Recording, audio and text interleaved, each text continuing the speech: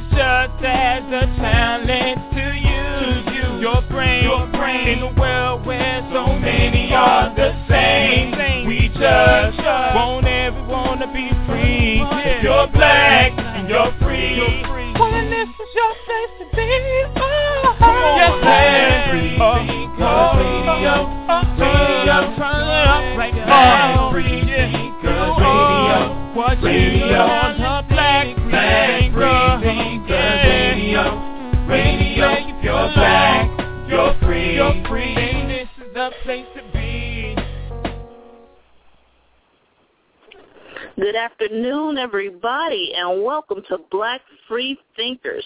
And this is Kim, your host on Black Free Thinkers, where we are here to challenge you to think and live for yourself, not convert you. Let's say that one last time. We are here to challenge you to think and live for yourself, not convert you. It's important that you all know that and you understand it. And welcome to the show today. You know, we have a pretty exciting show planned. This is part 2 of our Privilege Mutiny series. If you missed the show last week, Privilege Mutiny part 1, you missed a really good show. You know, we were talking about domestic terrorism, and we were talking about the race riots and some of the issues that occurred and still incur. You know, it still happens. But go back and listen to it. It was a really, really good show, and you'll learn a lot. You'll learn a lot, and it's kind of tied in, well, not kind of, it is tied into today's show. And we'll get into that a little bit more later. Next week will be part 3 of this series, Privilege Mutiny Part 3, and we will be talking about affirmative action. And it's going to be a pretty exciting, that's going to be a fast-moving show because there's a lot of material that I actually want to get out for that show. But next week's show should be, you know, a learning experience. You're definitely going to walk away from that show as well, learning a lot. Last week's show, you should have learned some things. This week's show, same thing. You know, I learned some things, you know, while researching for this show that I didn't know about. So, you know, I'm going to share some of that with you today. All right, so talked about part 2, which is today, part 3 next week. Now, after that, we were going to go into our Confronting and Destroying Myths series, but, you know, I'm going to push that back a week. The week after next, we're going to talk about another topic, and it's called Black Churches Equal Black Problems with a question mark at the end of it. Okay, there's a reason why there's a question mark there. So Black Churches Equal Black Problems, question mark.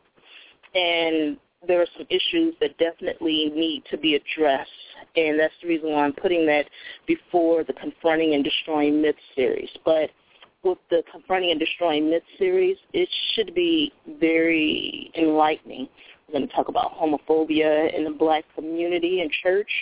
We're going to talk about these stereotypes of laziness and fraud in the black community. We're going to also talk about, sexuality in the black community, as well as the charge that black feminism supports white supremacy. And that came from these black nationalists out there, the ones that called us Negro bed wenches. I didn't even know what it was. Someone had to explain it to me. And then we're going to talk about ad hominem attacks directed at the black community as well as the black church.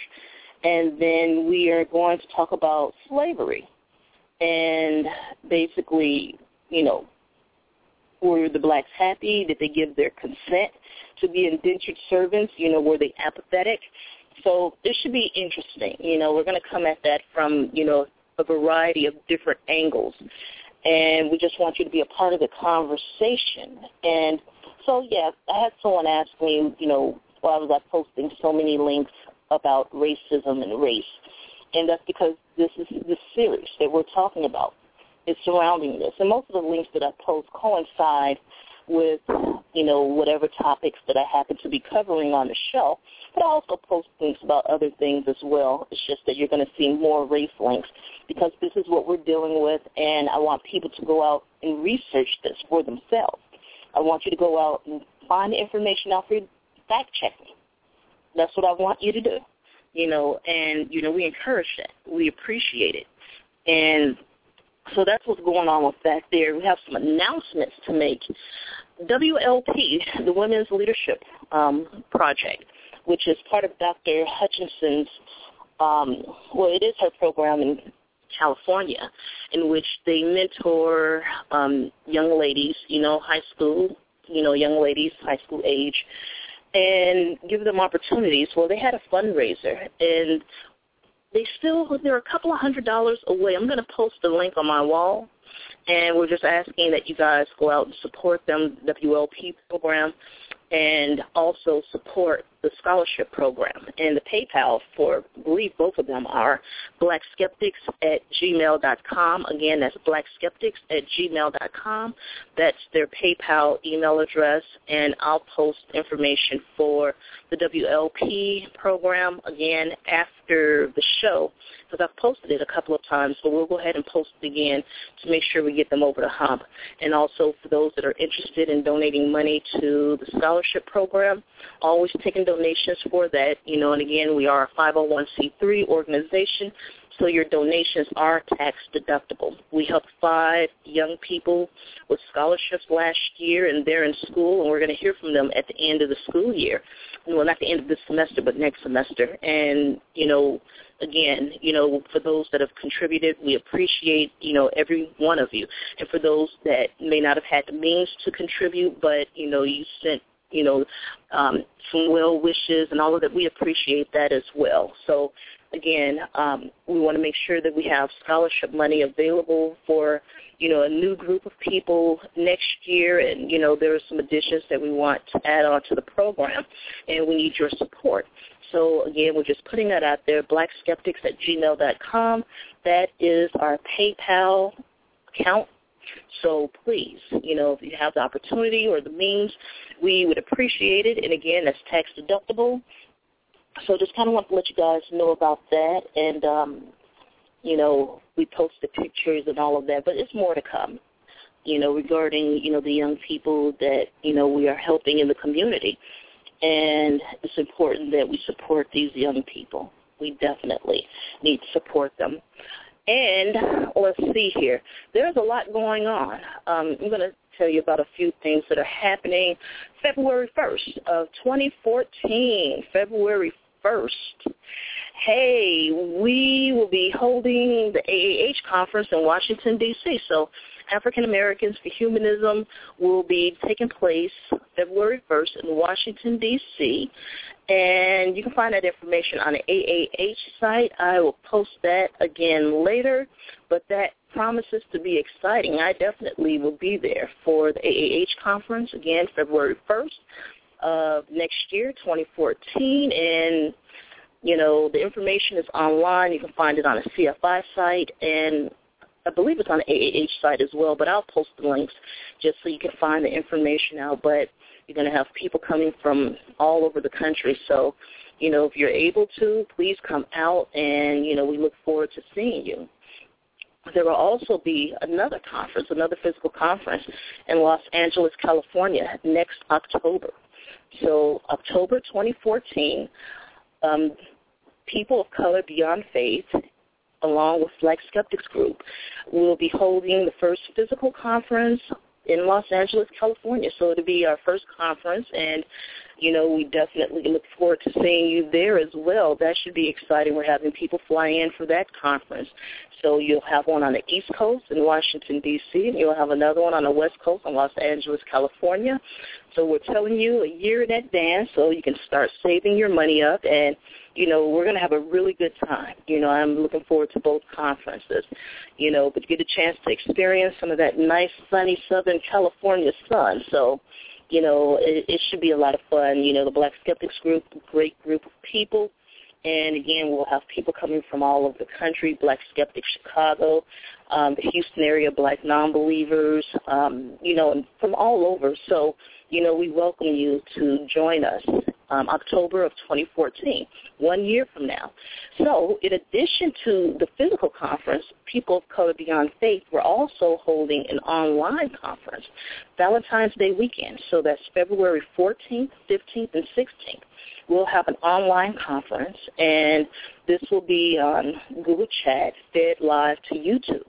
And we're bringing this and we're giving this back to the community because we understand and we know not everybody will be able to make it to these physical conferences for whatever reason. So we wanted to give something back to the community, especially, sectors of the secular community that have been pretty much marginalized. We wanted to give something back to you, and again, it's People of Color Beyond Faith. So this will be very diverse.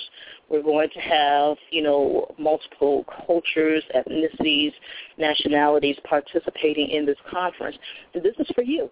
This is for you. All of that will be made available on YouTube, and you can watch it at your own leisure. You can watch it live.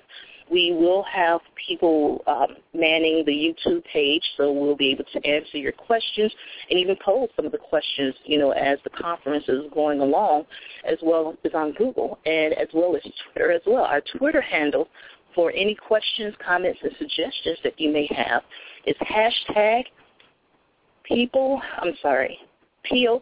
Beyond Chat. Again, POC Beyond Chat.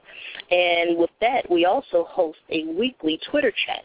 Every Thursday at 8 p.m. Eastern Standard Time, we host a Twitter chat for an hour. And again, questions, comments, suggestions, conversation, what have you. Every Thursday, 8 p.m. Eastern Standard Time, we have someone available to converse with you. So we're looking forward to that. Also, November 24th of 2013, November 24th of this year, which is 3 weeks from today, we will be holding People of Color Beyond Faith. We will be holding our very first webisode, and we will be talking about basically debunking post-racialism in the secular community. And again, debunking post-racialism in the secular community. This will take place live online through Google Chat, YouTube, and we will be taking questions and answering. And this is an aggregate project of Black Skeptics Group, Black Free Thinkers in Houston area, Black Nonbelievers. And so Dr. Sakivu Hutchinson will be moderating this talk, and we will be bringing these talks to you monthly. So every month we will have a different talk with different moderators, different subject matters, and again, we want you to be a part of that conversation. We are so excited to be able to bring this to you, and it should be exciting.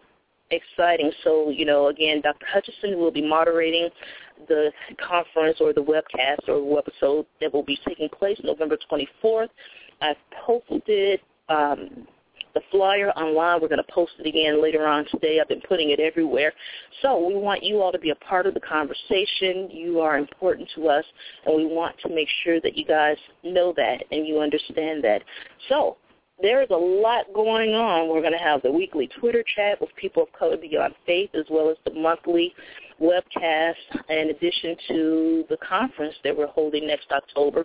And also we want to make sure that we acknowledge AAH and conference that's taking place on February the 1st, because we will have representatives there as well. And so we're excited about everything that's happening.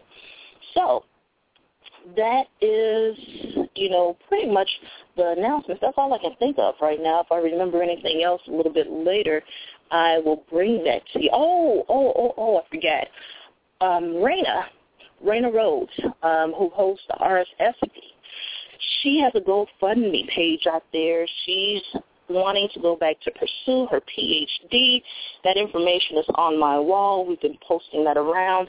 Application fees are expensive. I didn't realize those application fees were that expensive. So if you all can, give, that would be wonderful. I mean, even if it's only $5, that, she would be grateful for that, and it will help her towards her dream of getting her PhD. I'm sure it's going to be in neurobio something, but because she's a neuroscientist, I'm teasing. But, yeah, if you can, please, try to give a couple of dollars if it's in your budget.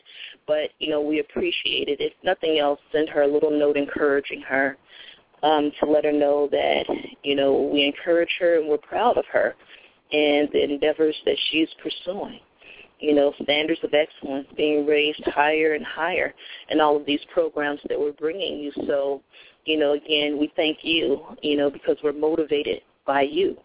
So, and that's that there. But moving on, there's a couple of stories in the news this week that I found interesting, and I'm not going to harp too much on them because I want to go into our subject matter today.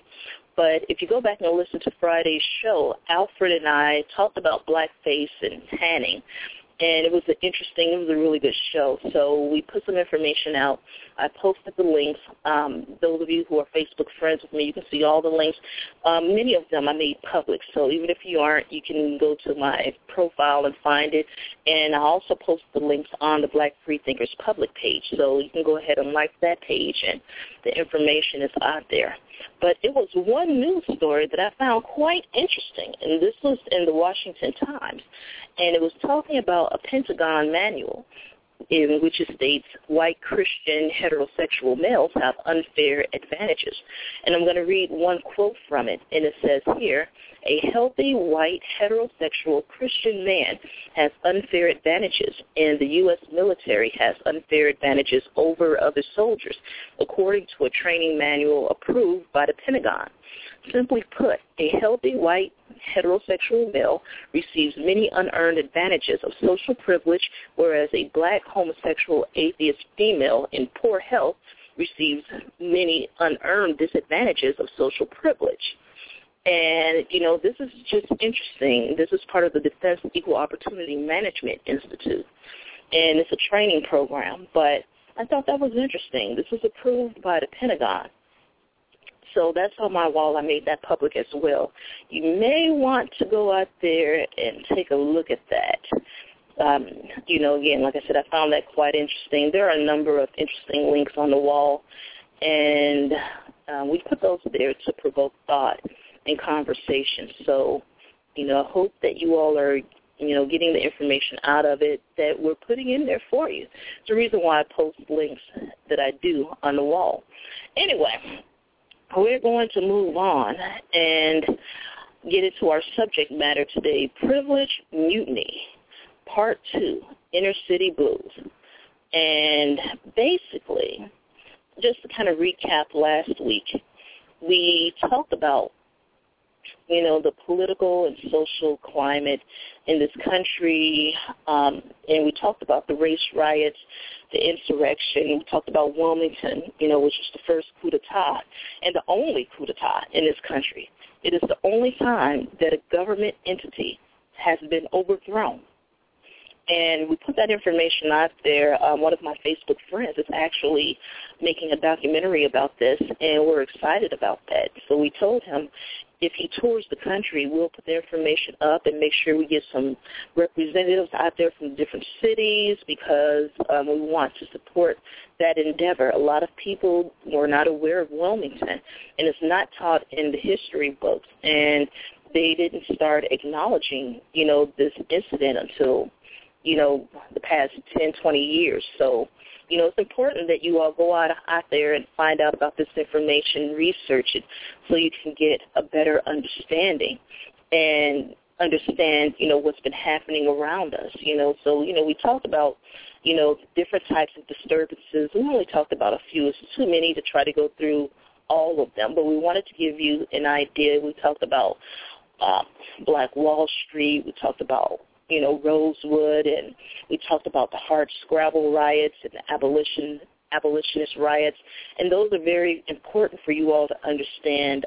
Talked about Harriet Beecher Stowe and where she was when that took place, and posted some great links about these race riots. It had different names for it. Some people call them riots. Other people call them civil disorders, mob actions, insurrections, uprisings. There are a number of different, names for those particular incidents there. But basically, it was a disturbance of the peace and, basically an uprising against the established authority, if you will.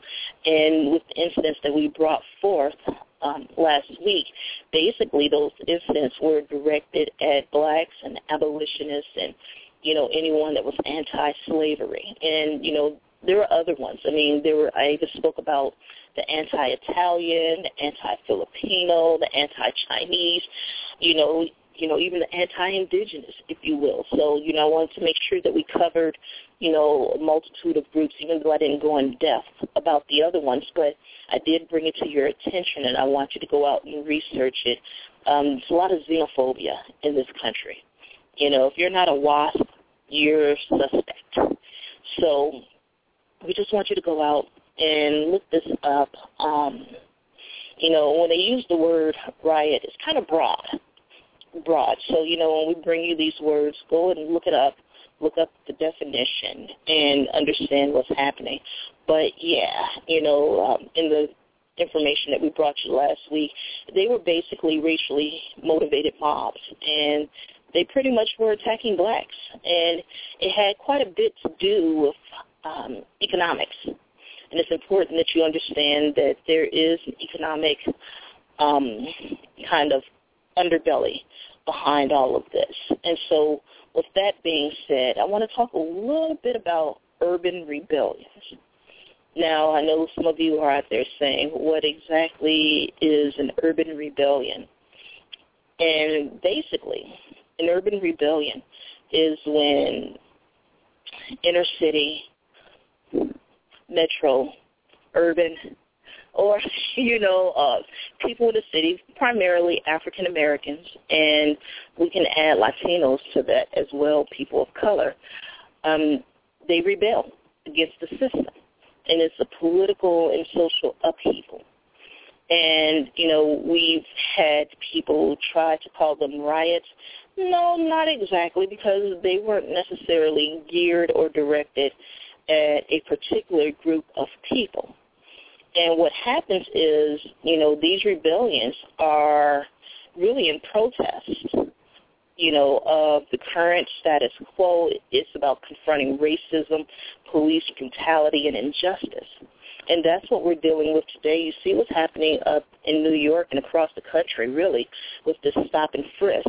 Look at what's happening with the young people not being able to find jobs.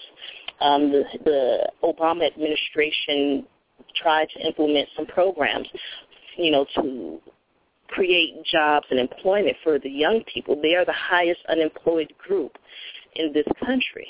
And a lot of these, urban rebellions are generally young people, young adults that get angry. They're angry because there are no opportunities there. Economic, educational, it seems as though it's being wiped away. The cost of college and education now, it's really no one can afford it.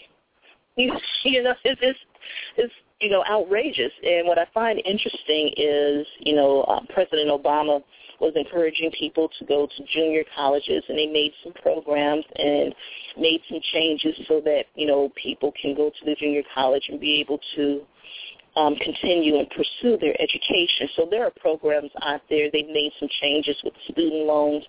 So if it creates a hardship for you, they could adjust your payment plan.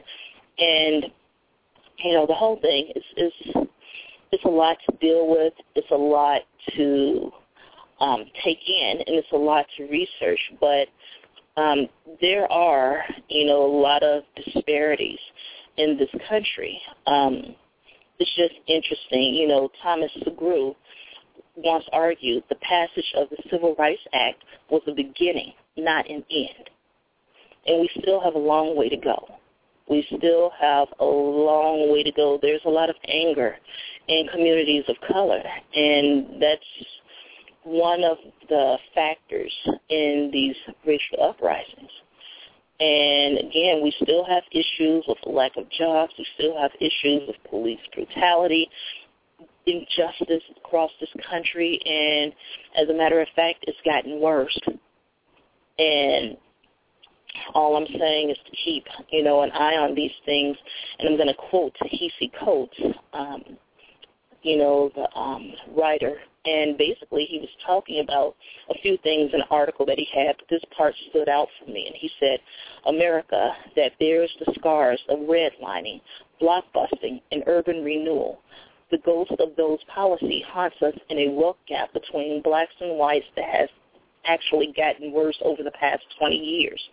But much worse, it haunts black people with a kind of invisible violence that is given till only when the victim happens to be an Oscar winner. The promise of America is that those who play by the rules, who observe the norms of the middle class, will be treated as such. But this injunction is only half enforced when it comes to black people, in large part because we were never meant to be part of the American story, which is interesting. And this was basically, he was talking about what happened to Forrest Whitaker. And basically he was saying that, we like to tell ourselves that racism exists only in evil people. And, that's not necessarily the truth. We have, a lot of these public policies, again, urban renewal and interstate and public planning, misguided policies. And, the last quote is, and right then I knew that I was tired of good people, that I had had all the good people I could take. And there are some good people out there, and some of them have good intentions. However, it does not necessarily always turn out that way. And so that's why, I want to talk a little bit about urban rebellion so you all can know, what was going on out there. And basically it's estimated that more than 500,000, African Americans participated in this in some form or another. And this happened cities across the country, Chicago, Philadelphia, Houston, Tampa, Detroit, different places in Alabama, California, and, it's just there were outbreaks all over the country. And what it did was it forced this country to transform some of the politics. They had to go back in and take a look at what was happening, in the cities with the urban crisis. They had to go back and look at housing, brutality, police brutality, the school system, unemployment, and, President Lyndon Johnson termed it, quote, the nation's most urgent task, end quote. And this was primarily in the 60s and part of the 70s. But, we're talking primarily what happened in the 60s. And, the housing, public policy, public money, public spending on housing went from $600 million at the beginning of the decade to more than $3 billion by the end of the decade, and that's when they created HUD, the Housing and Urban Development.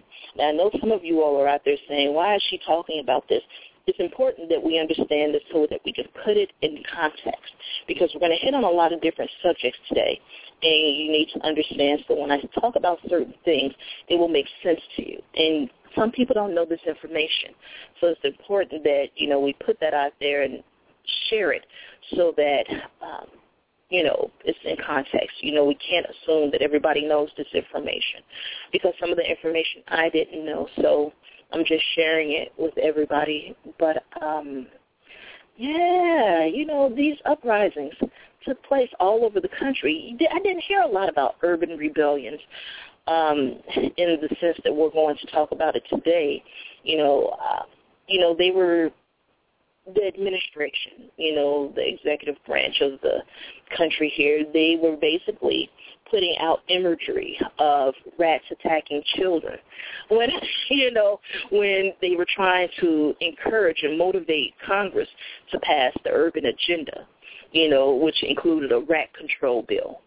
So, it's just, it was talking about the riot in Newark, New Jersey, and this happened in the summer of 1967.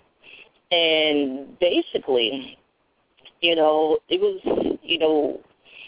one of the more aggressive situations that they had during that time. And basically they were saying people will not live like animals, nor should they live in some of the filthy, rotten housing that make up urban ghettos. Okay, now this came from, Humphrey in Detroit. And it's just interesting. It says you have to make a choice whether you want all your low-rent housing to be federally owned, whether you want subsidies so that the poor can own their own homes, or whether you want violence in America. And, the information that I'm talking about now, I'll post all of this a little bit later, but, the New York Times said the riots, rather than developing a clamor for great social progress to wipe out poverty, to a large extent have had the reverse effect and have increased the crisis for use of police force in criminal law.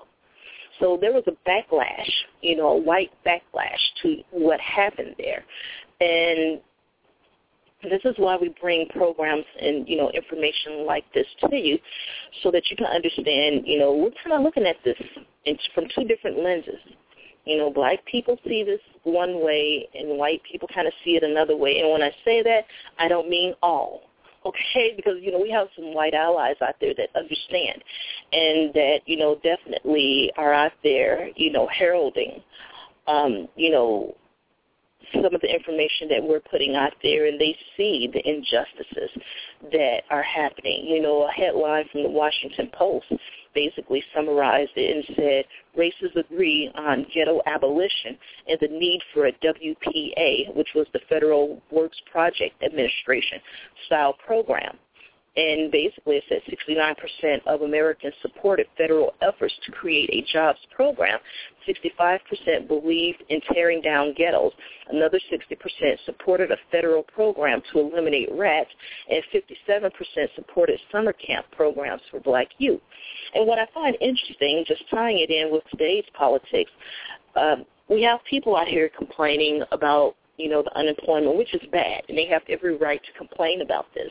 And they're, pointing the finger at the Obama administration about creating jobs, because most Americans vote with their pocketbook. We know this, and so does, the politicians and all of these political action committees. They know this and they understand that.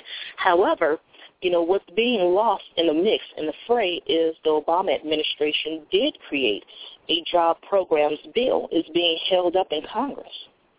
So that's part of the story that's not being told, that is being held up in Congress, that, they're trying to push that. But there's something going on with this administration in which they're not able to, convey their message very clearly. I'm not sure what's going on with that, but, they need some better strategists out here and, to get that information across.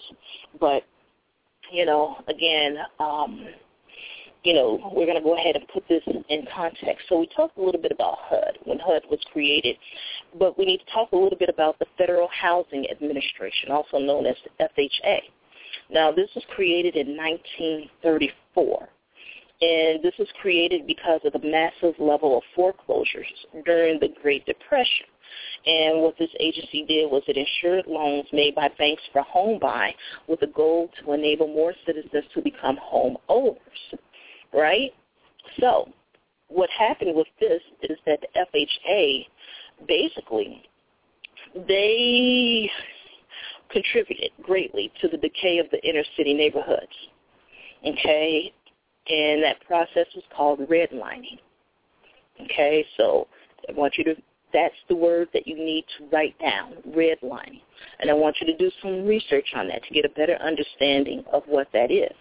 And what redlining is, basically, the Federal Housing Administration, they selectively administered the mortgage programs by formalizing a process that excluded certain urban neighborhoods by using empirical data that suggested a likely loss of investment in these areas. So basically, virtually almost all black neighborhoods and people that lived in those neighborhoods were denied mortgages regardless of their financial status. So it didn't matter how much money you made, how much of a down payment or deposit that you had. You know, you were going to be denied because you fit a certain criteria. And what's interesting about that, just kind of tying it into today, is a lot of the wealth in communities of color that was acquired, you know, during that time frame and subsequent to that, a lot of that was lost with this last mortgage bubble burst. And a lot of wealth has been totally wiped out, yet nobody went to jail for that. And I find that, you know, disheartening because people worked hard for that. And to have it totally wiped out. And, you know, I've heard the excuses where they should have read the contracts. They should have, you know, retained an attorney, and they shouldn't have signed on a dotted line. But at the end of the day, you know, it was just snatched and taken away from them. But anyway, going back, you know, you had, you know, urban renewal, you had the highway policies, and, you know, this played a part. You know, they were factors, major factors in concentrating poverty and isolating, you know, minority communities in the cities, in the inner cities. And the Housing Act of 1949, it destroyed neighborhoods, you know, upwardly bound neighborhoods, you know, viable neighborhoods. The residents were strewn all over the place. They were displaced, and they failed to rehouse them. They failed to, you know, place them where they could afford the rents. They could afford, you know, to purchase a home. You know, it just destroyed neighborhoods, destroyed dreams, if you will. You know, the Highway Act of 1956, you know, created the interstate highway system, you know, I-55, you know, I-285, you know, 75, all of those. That is when this program was created. And, you know, it encouraged, you know, people to move out to the suburbs and, you know, encouraged people to use their GI bills to buy homes in, you know, suburban areas. And some of this information you'll hear repeated next week when I talk about affirmative action and the onset and the building of the middle class and what it is. So you're going to hear a lot of this again next week. But, again, all of these shows I tied together, part 1, 2, and 3. And what this did was, you know, it created barriers, you know, between sections of cities. Now, for those of you that, you know, live in certain areas, like when I lived in Atlanta, there's this highway called the 285, I-285. And when you drive the 285, which is nothing but a big circle, you'll see little partitions on the side of the highway. And, you know, I used to wonder why that was there. And then I did some research. Those partitions, and this is almost in every city. I see it in Chicago. I've seen it in New York. You know, I've seen it in different places. Those partitions are to hide the poor people so that the people on the highway won't have to see the urban decay, won't have to see the poor people. They won't have to see the projects. That's what that is. You know, it's just, I don't know. It's just important that you all understand and know what's happening here. But that's what those partitions are for. and, again, artificial barriers. And it walled off, a lot of these neighborhoods. And not only did it wall it off from, the interstate, but it also walled them off from business districts. And, it forced a lot of poor people from their homes because they had to find property to build the interstate. So in many cases, most cases, the property and the land that was designated were in poor areas, and they took it by eminent domain. So people really didn't have a choice but to sell. And in many cases, it wasn't even at market value.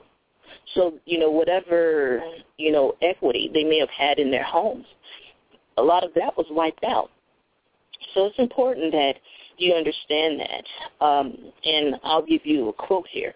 It said, massive amounts of urban housing were destroying in the process of building the urban section of the interstate system. By the 1960s, federal highway construction was demolishing 37,000 urban housing units each year. Urban renewal and redevelopment programs were destroying an equal number of mostly low-income housing units annually. And, there are a lot of racial implications, and you need to go back and read this. Look up public housing programs in race and to get a better understanding, as to what was going on here. Basically, public housing was created, and it was meant to house, quote-unquote, ghetto residents that had their homes destroyed, by previous urban renewal projects. A lot of people don't realize that. And, it lowered the income ceiling that was, imposed by the FHA, and basically it was geared toward the economically disadvantaged. However, as time went on, it changed because for the most part you had families moving into these housing projects, if you will, and they were mainly in the cities. And the interesting thing is that property actually was quite valuable because a lot of the whites and, well-to-do blacks, if you will, but mainly whites moved out to the suburbs thinking it was some type of utopia and left the blacks and the poor people in the inner city. And then after they got tired of driving to work, an hour to work, an hour home because of the gridlock on the interstate, many wanted to move back into the city, gentrification, modernization, again, urban renewal. And what they did was, in many cases, they started issuing, Section 8 certificates and vouchers and encouraged people to move out to the suburbs. And they were able to come back into the city and buy this property almost dirt cheap because in some cases people weren't able to keep up with the repairs and some cases property taxes. I posted a couple of stories about, people who had homes that had been paid off 10, 20 years but lost them because they couldn't afford the property taxes. And it's more to this than that. We'll talk about a little bit public transportation today, and you'll get an understanding as to how some of this worked hand in hand. But, it's a lot that's been covered up. It's a lot that people do not know and understand.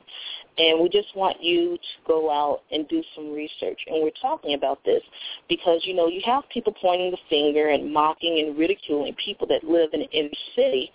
And because of the, the economic situation that many of them happen to be in. But it's more complex than people realize. Most of these people are not living in squalor in these conditions because they want to. It's not because they want to.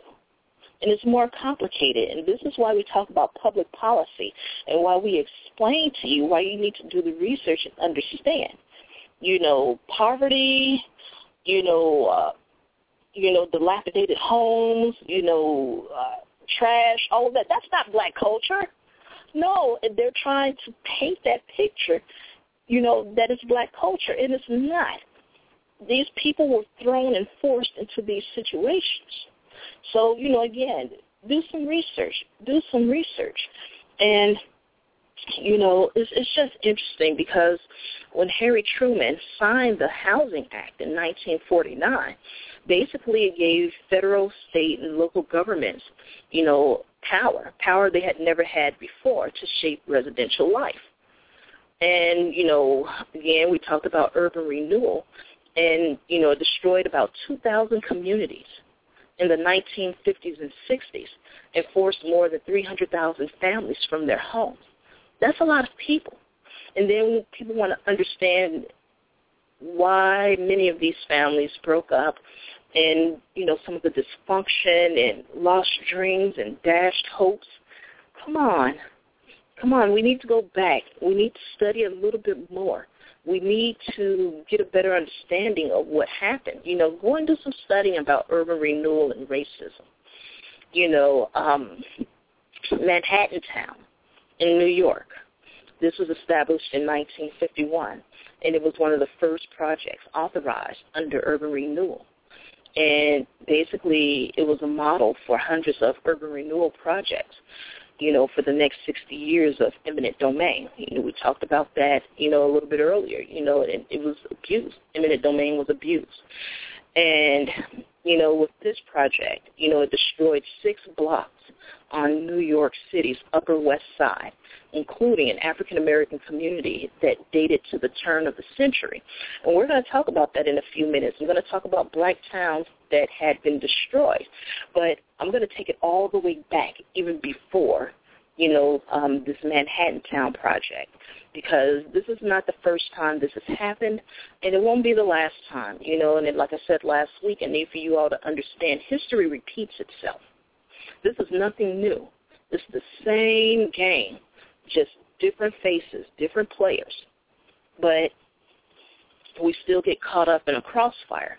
And we're giving you this information so that you'll know how to go out and, again, critique it, challenge it. And I've said before, and I'll say it again, it's time to put the marching boots on. We need to get out here and protest some of this that's happening to us. It's happening all over the country. But anyway, basically they'll, use eminent domain to basically take the land from the people in the area that has been designated for urban renewal, and then they sell the land for, almost next to nothing to, corporations or people that are well connected to your politicians. And that's why, we stress that all politics is local. People focus on the presidential campaign, which is very important, but you need to focus more on your local politics. What happens with your local politician affects you more than what a lot of what the president is doing, even though it's, that affects you as well. But you have to understand how a lot of this is pushed down. It may be a federal bill or a federal policy, but in many cases they leave it up to the state and local politicians to enforce and administer these policies. And so this is why it's important for you to get out there, get registered to vote, understand what's happening, around you. So, with this particular community, from my understanding, it was a very close-knit community. And it's just, interesting, how all of that, went together. But I'm going to post a video about that. It's only a 6-minute video, but I'll post that a little bit later. But I want to get into some of the lost black towns, and, this information I pulled from The Root. And, you can go out there and find it yourself. Of course, I'll post it a little bit later for you guys. But the first town, it's called Fort Most, Florida. And it's called the First Emancipation Proclamation, if you will. And apparently this town was founded in 1738. And I guess it's just north of St. Augustine.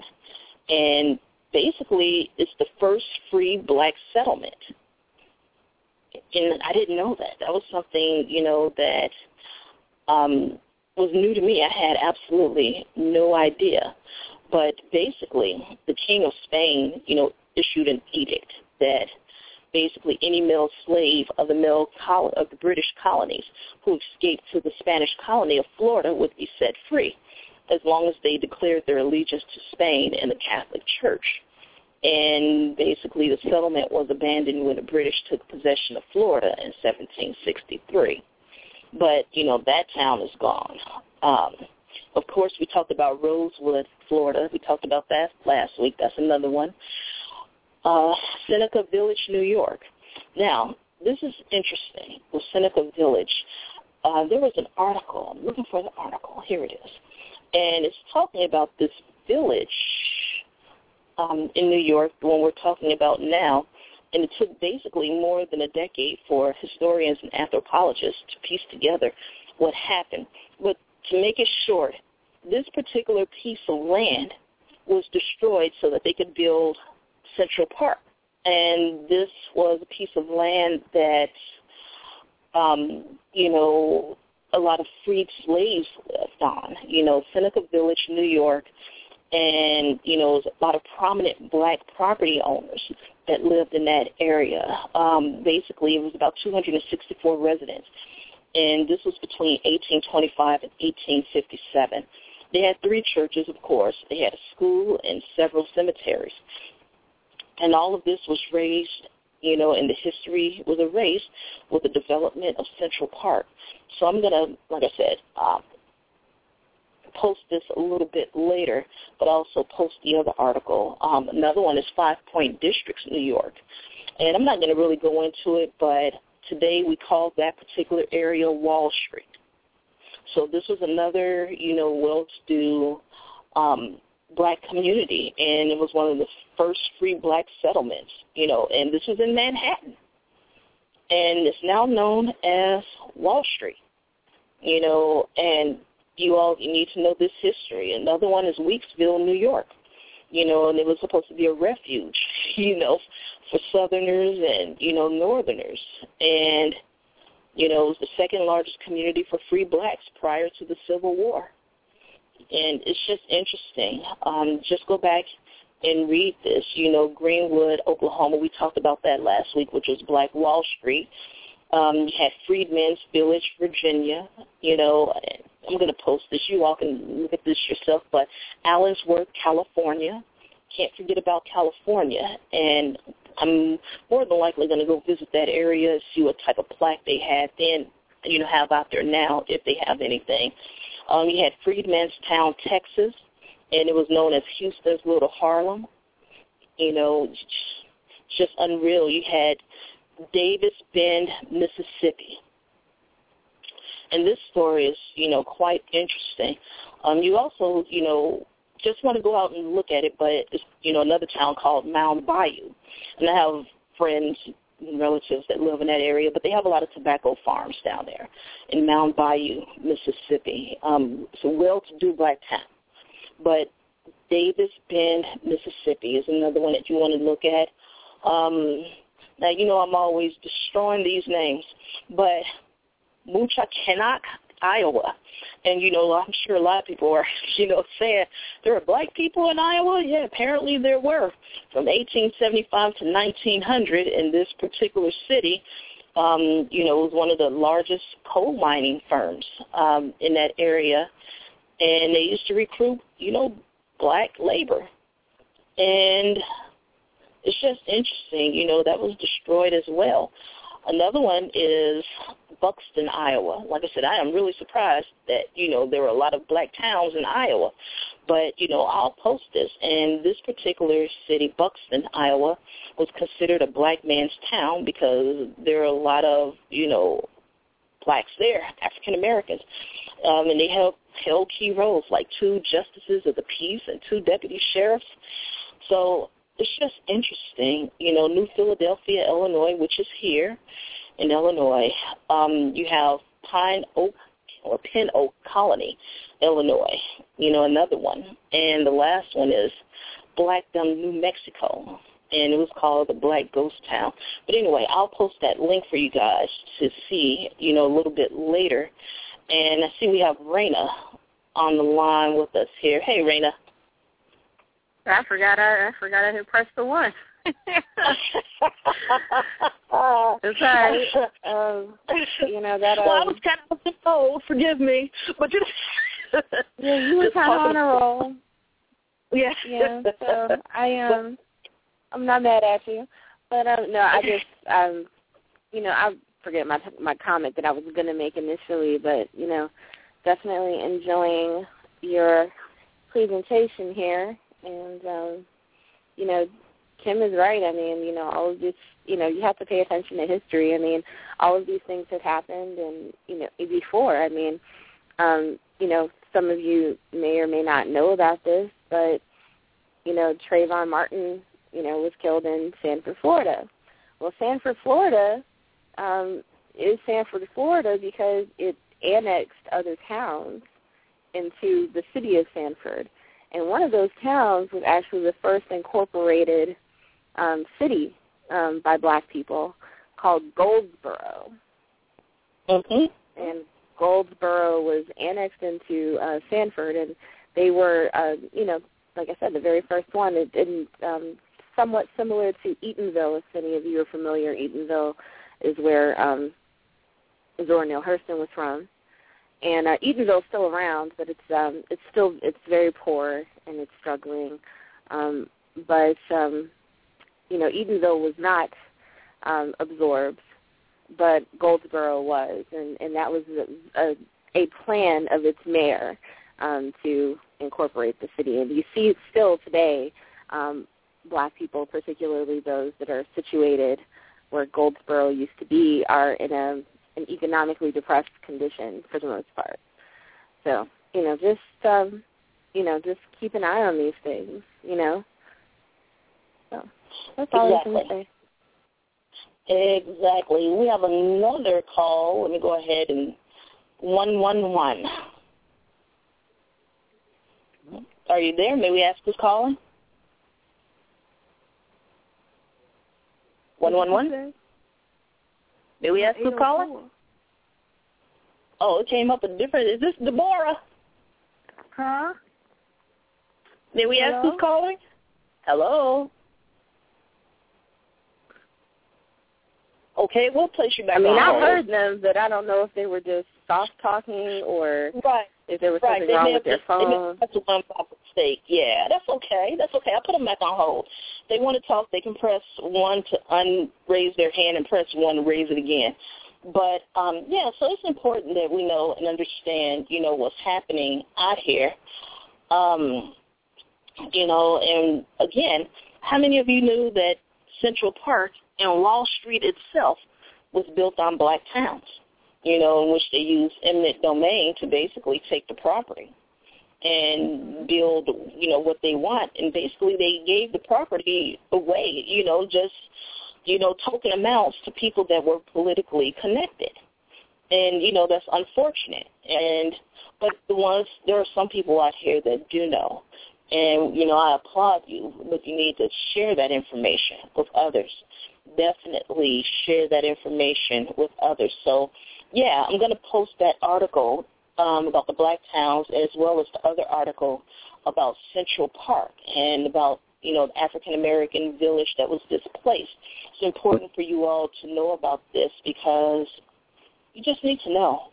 You need to know the history. You need to understand what's happened and what's happening because it hasn't stopped, So, and another thing I want to talk about briefly, I'm not going to spend a lot of time on it, but I want you all to go and do some research on sundown towns so you'll understand, what that is. We had a few of them here in Illinois. As a matter of fact, the mayor is from one part. It's called Bridgeport, Illinois.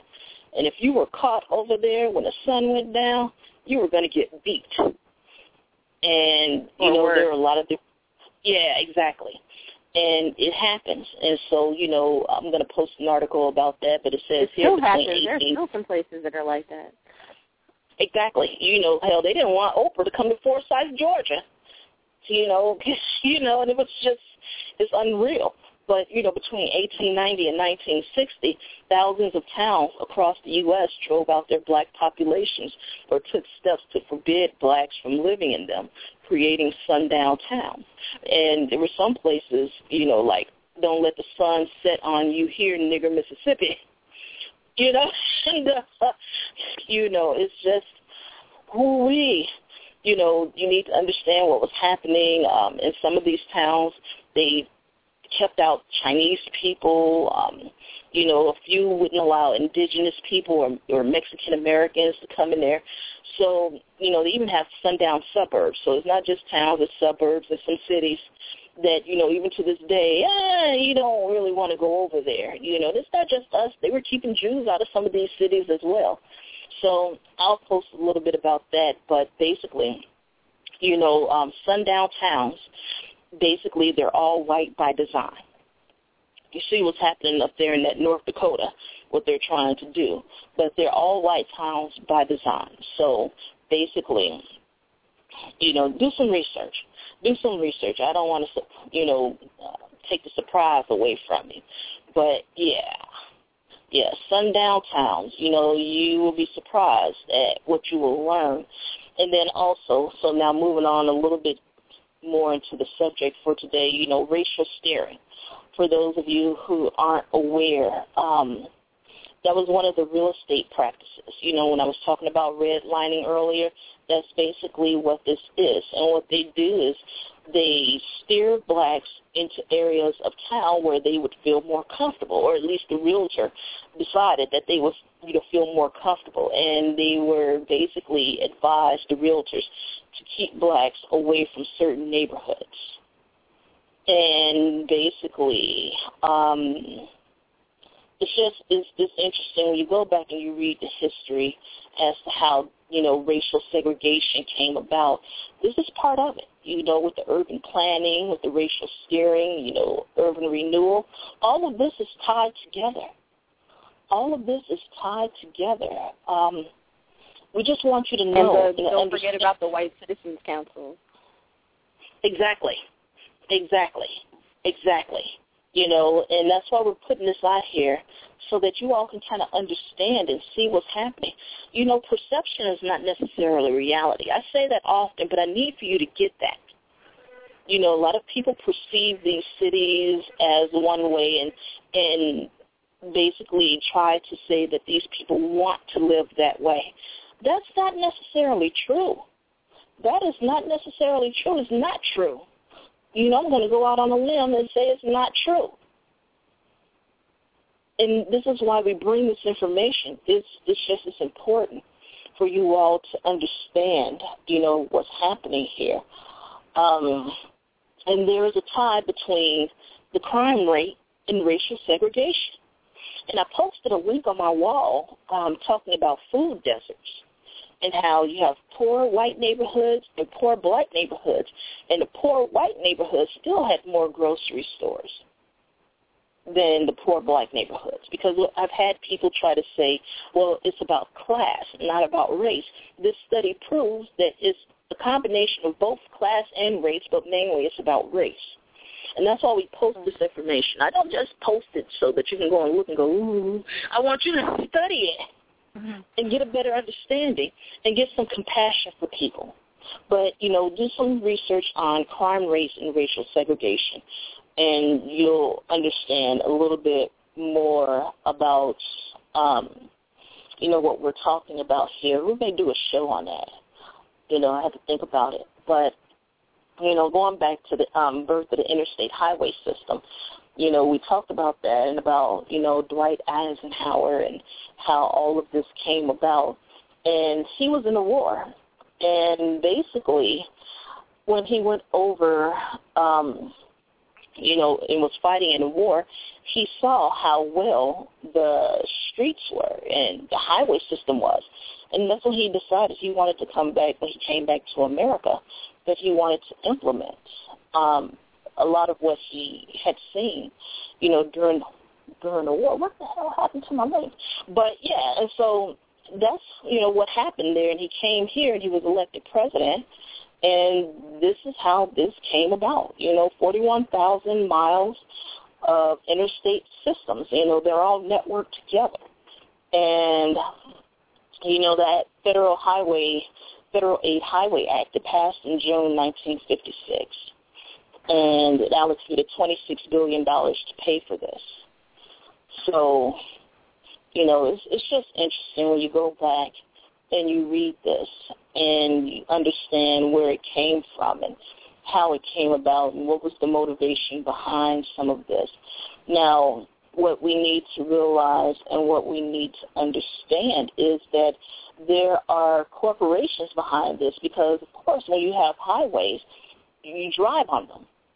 And a lot of these, car manufacturers, of course, they lobby to have these, highways built because they were able to sell more cars. The gas companies, of course, they lobbied for this because people would have to buy gas. It is not by coincidence. It's not by coincidence. So, automobile interests, car companies, tire manufacturers, gas station owners, the developers for the suburbs, all of this, is about infrastructure. And, it's just, please go and read this and understand, how this came about. But, yeah, Eisenhower left Germany. When he came back to, America and he was elected president, that's when he decided that he wanted to build the highways.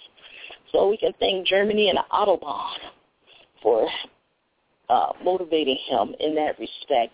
But, I want to give you, an example of how it affected, one particular community of color.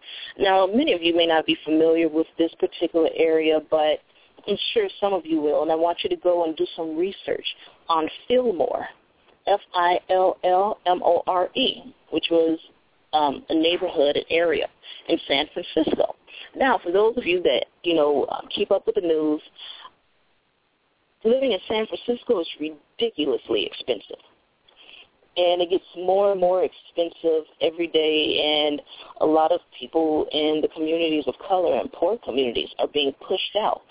I believe I posted a story, or I meant to post a story, about this older Asian couple that had been living in their home for, well over 30 years, and they were disabled, and they have a disabled child, and they're being forced out of their home.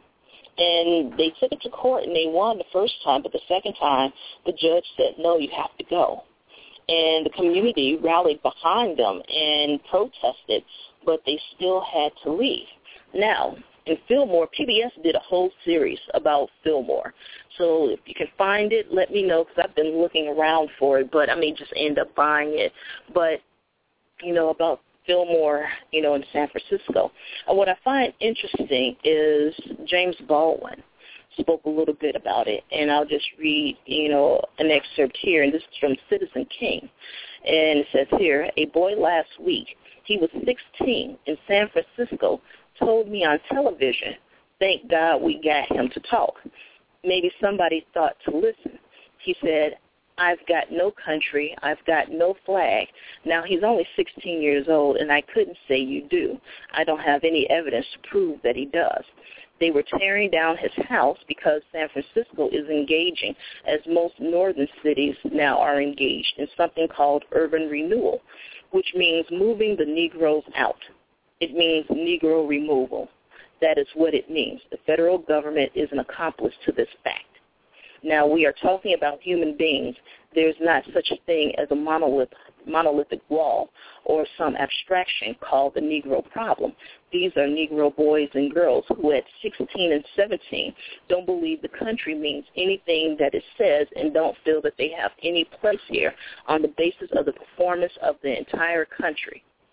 And the guy interrupted him, and he said, am I exaggerating? And the interviewer, Clark, said, no, I certainly cannot say that you are exaggerating, but there is this picture of a group of young Negro college students in the South coming from colleges where the whole system seems to conspire to keep them from having courage, integrity, clarity, and the willingness to take risks, which they have been taking for these last 3 or 4 years. Could you react to the student nonviolent movement, which has made such an impact on America, which has affected both Negroes and whites and seems to have jolted them out of the lethargy of tokenism and moderation? How do you account for this?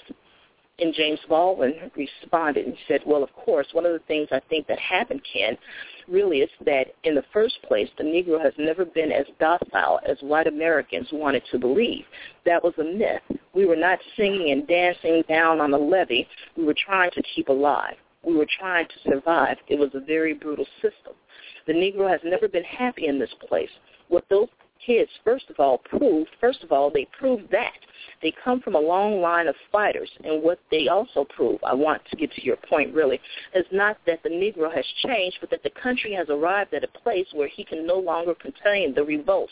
He can no longer, as he could, do one.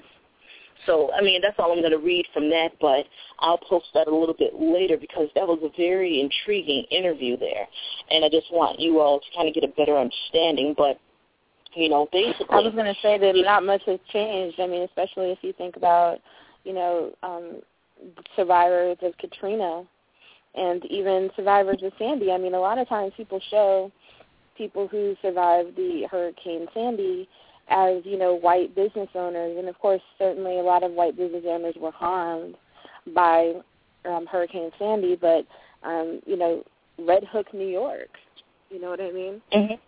And a lot of other communities of color, you know, all along the East Coast were devastated, you know, and people are still displaced. People are still living in hotels and, you know, temporary housing. Some people are homeless because of what has happened, and they've called, you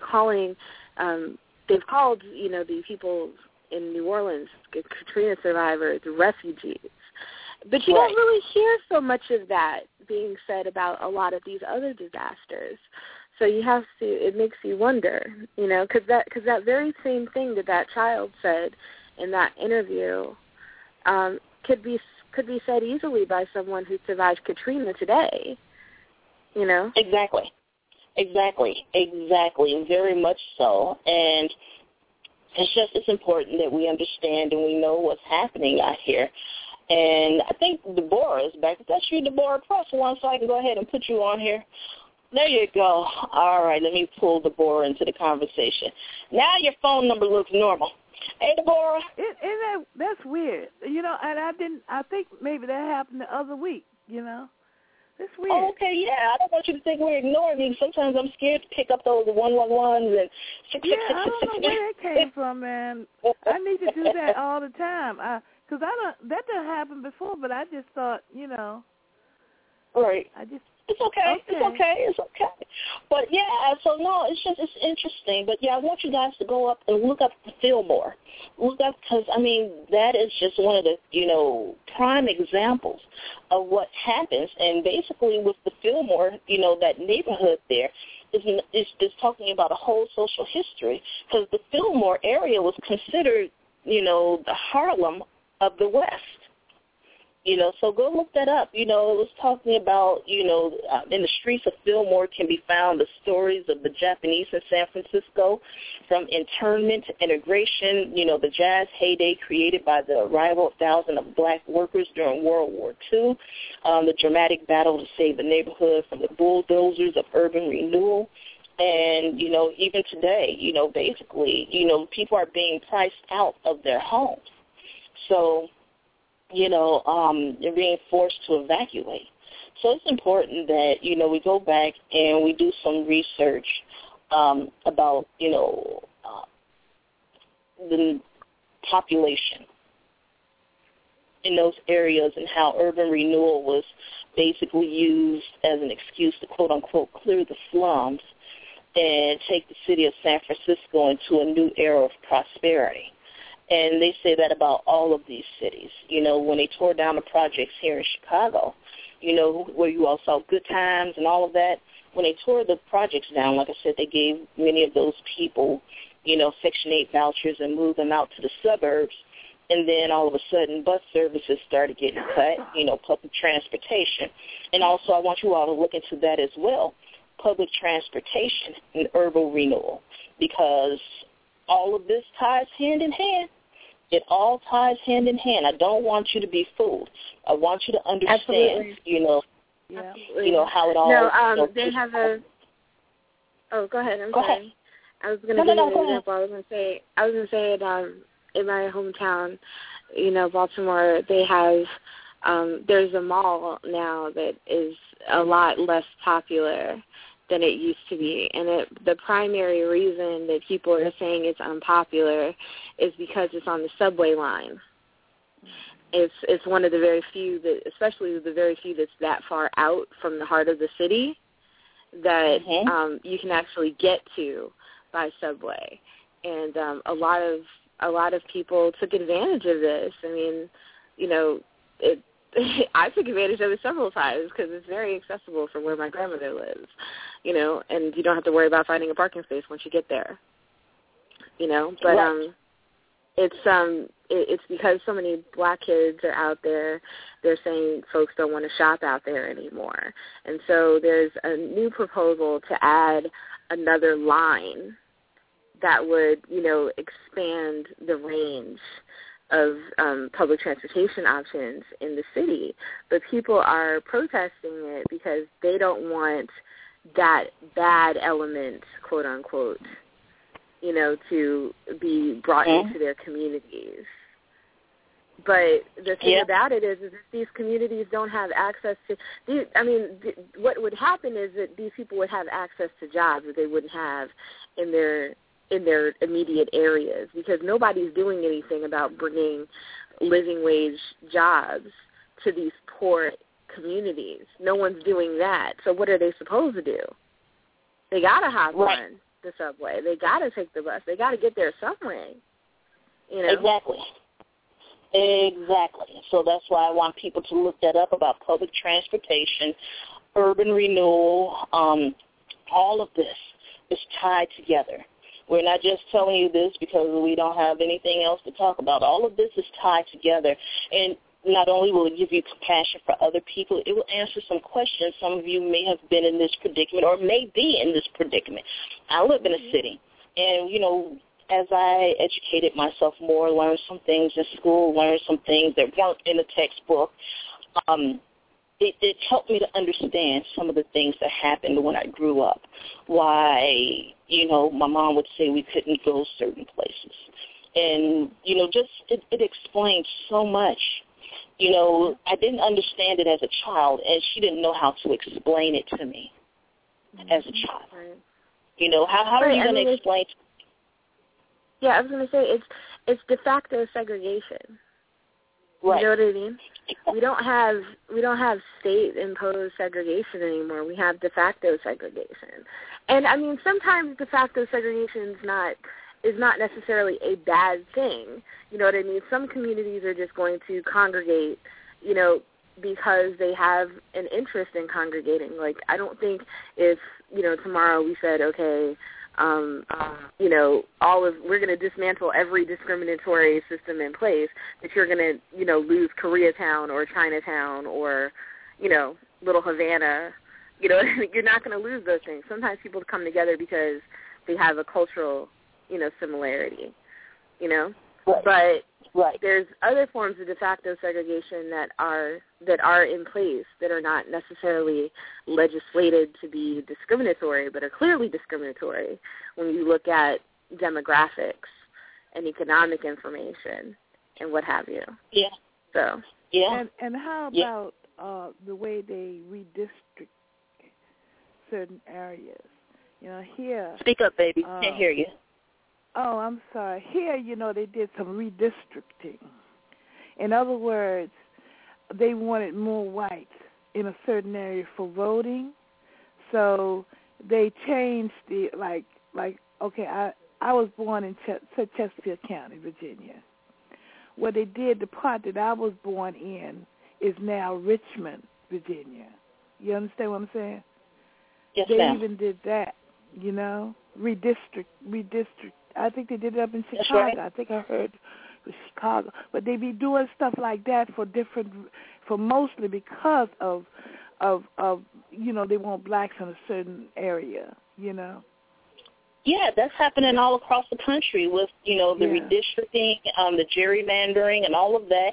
All of that is done for a reason. That's how a lot of those Tea Partiers were elected, because they were able to go and, you know, basically redistrict, reline these areas, so it was guaranteed that they would win because they would have more, you know, Caucasian, more conservative constituents that will vote for them and put the blacks in it. So again, you're right. You're right on the money there. That's why we're telling people to go and to, look this information up. And, again, when we talk about urban renewal, we're not talking about one single policy. There are a lot of policies. And, we want you to go and look this up because it's interesting because when they did the urban renewal, there were a lot of, assumptions or a lot of things that they had planned. They wanted to clear out the slums, if you will. They wanted to build office towers, and they believed, and it's been proven, that the expressways would bring white middle-class people back into the downtown area, which, I talked about that at the beginning of the show. But, a lot of the white middle-class people got tired of being locked in gridlock for an hour to get to work and an hour to get home, whereas when there was no gridlock, it was only a 20-minute drive. And some of them were afraid to catch public transportation because they would have to go through, communities of color. And, of course, they were afraid, if you will. So what happened is, with gentrification, they started moving back into the inner cities and buying the property for cheap. Can we stop saying afraid and just say punkified?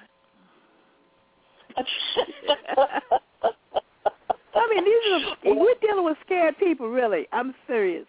It's really sick how scared when you think about the things that they do. Well, I'll give you one example that happened this year in Chicago. Okay, so this past spring, we had some issues with, they called it mob action. They called it mobbing with, a lot of young kids, young, children of color, teenagers of color. They were planning this stuff on Twitter and would meet at a certain place, just certain places downtown. And they, were causing havoc as it was described by the media. And what they did in Chicago is they shut down the red line train on the south side of Chicago, which is primarily predominantly black. And they did it under the guise of, rebuilding the tracks and, upgrading everything and upgrading the stations. So many of those same children were not able to get downtown. Well, they could have caught the bus, but they know most of them are not going to catch the bus. It's easier to catch the train. And that cut down a little bit on that over the summer. But, it's interesting how all of this works out. Now, one of the protests from them, closing down that section of the red line was, they gave people notice, but people were acting like they didn't have the appropriate notice, which, depending on your mindset, that's true. But the thing is that one of the things is when they were rebuilding that particular infrastructure, they didn't have any black contractors or anything, so it just turned into a really big political issue. But it's a lot of that, happening, but that's the reason, some of the reasons why, I just want people to go and look and find out what's happening with these resources and what happens with, racialized poverty. That's the key term right there, racialized poverty. There's a lot of undercover stuff going on. A lot of undercover stuff is going. I call it undercover, and people just don't be paying attention. They really don't. Right. And it's just interesting how all that works out.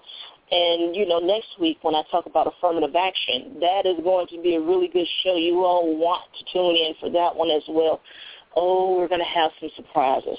But anyway, I talked about Manhattan Town, New York, and I'm going to basically post the links for that a little bit later. As a matter of fact, I need to move this link over.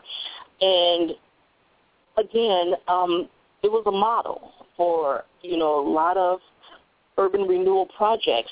And, it's important that you guys go out and find out. But, again, I was surprised, and I found this out a few years ago, but I was surprised when I found out that Central Park and Wall Street were built on top of black towns, that they were basically, forced out.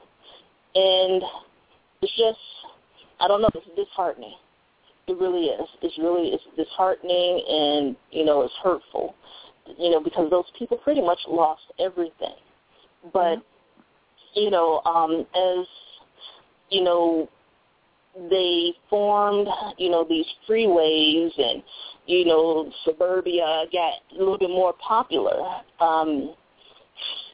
It basically kind of created the ghettos, if you will, in the cities, or certain parts, the very poorest parts of the cities. And this is tied. This is tied to the formation of the freeways and, you know, urban planning. You know, with the creation of the suburbs and the forced importance of automobiles. You understand? So it's all tied together. Mm-hmm. And during World War II, there were housing shortages. You got to go back and remember all of that as well. So all of this, you know, ties together, as well as job shortages, and especially when the troops came back from the war, which caused even more, you know, job shortages. And, you know, so it's important. You know, there were housing shortages, there were job shortages. You just have to go out and research, because this is so important for you all to understand. And this is happening all over the country. And then also you may want to look up white flight. You know, so basically what that means is when an area was, you know, pretty much almost all white, and blacks started moving in, the whites would sell and move, you know, and they would move to other little areas, you know, especially suburbs. And when the people left, when, you know, the whites left, many of the businesses went with them, you know, which kind of ties into some of the food deserts, you know. And so with this here, when the businesses left the areas, this led to more unemployment, which led to more poverty, which leads to more crime, which is deemed as urban problems. You understand? These are called restrictive covenants. Mm-hmm.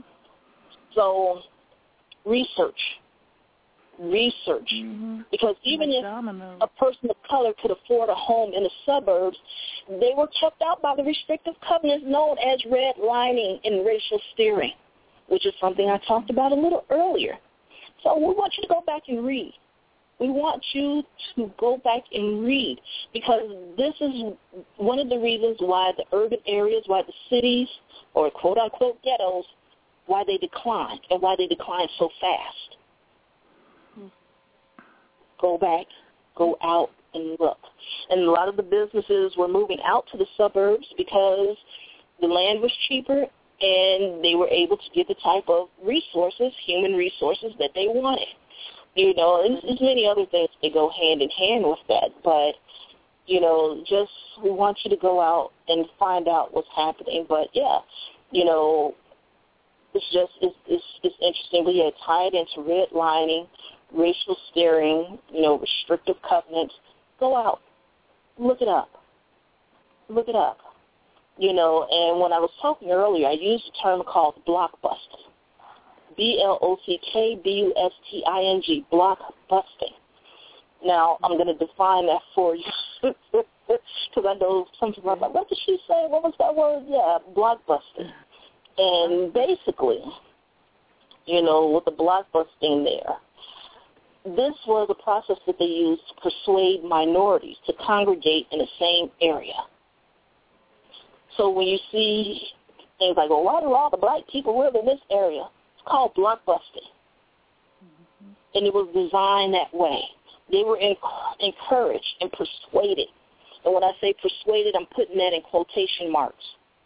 So the realtors would tell white people that a neighborhood was going to tip, quote-unquote tip, or become racially mixed. And then the whites would sell their homes for cheap. Yeah. And then the real estate agents would sell those homes to black people, making a big profit. Mm-hmm. And so the same thing is happening now. You know, in the inner cities, the whites are moving back into the inner city. The blacks are selling these homes and property for cheap. And it's just, it's a vicious circle. Mm-hmm. It's a vicious circle. It's a vicious circle. You know, and so it's interesting, you know, because, you know, blacks and Latinos, the middle classes for the blacks and Latinos, you know, did merge, you know, and that's when the middle class started, you know, coming to be. But, Yeah. You know, I want you guys, like I said, to go out and research this because it was designed. Mm-hmm. It was designed. And, you know, you have people, you know, trying to make it seem as though people are willfully living a certain way when that's not necessarily the truth. But, again, you know, with the urban renewal projects that have, you know, happened across this country, it's just interesting because, again, it destroyed a lot of families, destroyed a lot of neighborhoods. And, I mean, you still see the effects of that today. And while the interstates and help different, like the oil companies, the automobile manufacturers, and the suburbs, it hurt the people in the city. Mm-hmm. The people that, you know, they claim that it was supposed to help, it hurt them the most. It hurt poor people the most. Now, I'm not saying that we shouldn't have interstates, but what I'm saying is that we need to assess the problem as a whole. And, you know, the whole thing is just interesting. We want you to go back and see what's happening. But, yeah, you know, less than 10% of persons displaced by urban renewal and interstate construction had new single resident or family housing to go to afterwards. Less than 10%. Now, what happened to those other 90% people? Mm-hmm. You know, and the cities were not building new housing. I mean, it was rare, you know, to take the place of what had been destroyed. So basically people were doubling up with relatives, moving into rundown, you know, housing projects, you know, renting crowded apartments. And again, we talked about this a little bit. I hinted about this a little bit. But, again, who owns most of the property? Who was renting out most of these apartments? Mm-hmm. White landowners, which kept them rich. Do your research. Do your research, because, go ahead, honey. No, I was just going to say that's why it's so important with the information that you're giving, because I don't think that people understand it, but if we come together, and it's not like we can't have our own, okay? We need to start our own businesses, and I think the reason why a lot of people, because they do not know the little tricks of the trade that has been played on our community. You understand what I'm saying? And I sometimes I look at them and say, well, we got some poor whites over here too. Well, yeah, you know, they've always did it to their own. You know, it's been classism and racism that has been used. They've always used their own, you know, even enslaved them. So that's no biggie. But what we need to do, instead of putting our monies into their stuff, it's time for us to do our own thing. I mean, just think about it. If we all of us just stop, okay, Christmas, okay, Thanksgiving coming up, right? Don't go and get no food, nobody. No black person going, man, these companies and everything, these girls will have a fit. They having a fit down here already. It don't affect the people with the food stamps. You know, they cut. I don't know what they did. Did they do it to y'all? They cut the food stamps down here. Yeah, that was all across the country, and they did cut the food stamps. And well, the thing is that it's affecting. Oh yeah, it's affecting everyone, and you know what? A lot of these. It's the last social safety net in this country, which is one of the reasons why they were fighting so hard against, you know, the Affordable Care Act, because that's another social, you know, safety net that's been put in place now to help people, even though a lot of people are going to fall through the cracks for that, which is why they should have had single-payer option, but I'm not going to go on a rant about that. But, yeah, no, that's the last social safety net that we have in this country, and it's hurting a lot of people. But, again, a lot of people have, you know, bought into the narrative that the majority of the people on welfare and receive food stamps are black, and that is the furthest thing from the truth. This is going to help. This is going to hurt, you know, economically disadvantaged whites more than blacks.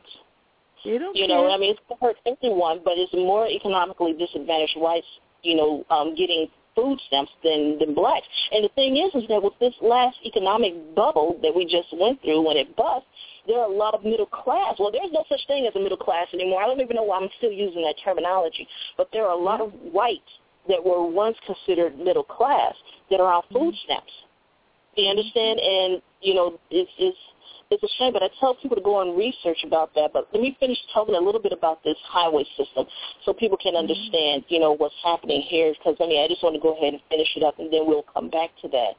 But, when they did this, basically in 1965, a congressional committee acknowledged that the highway system was likely to displace 1 million people before it was finished. And basically it was championed as a way to clear out black and brown ghettos.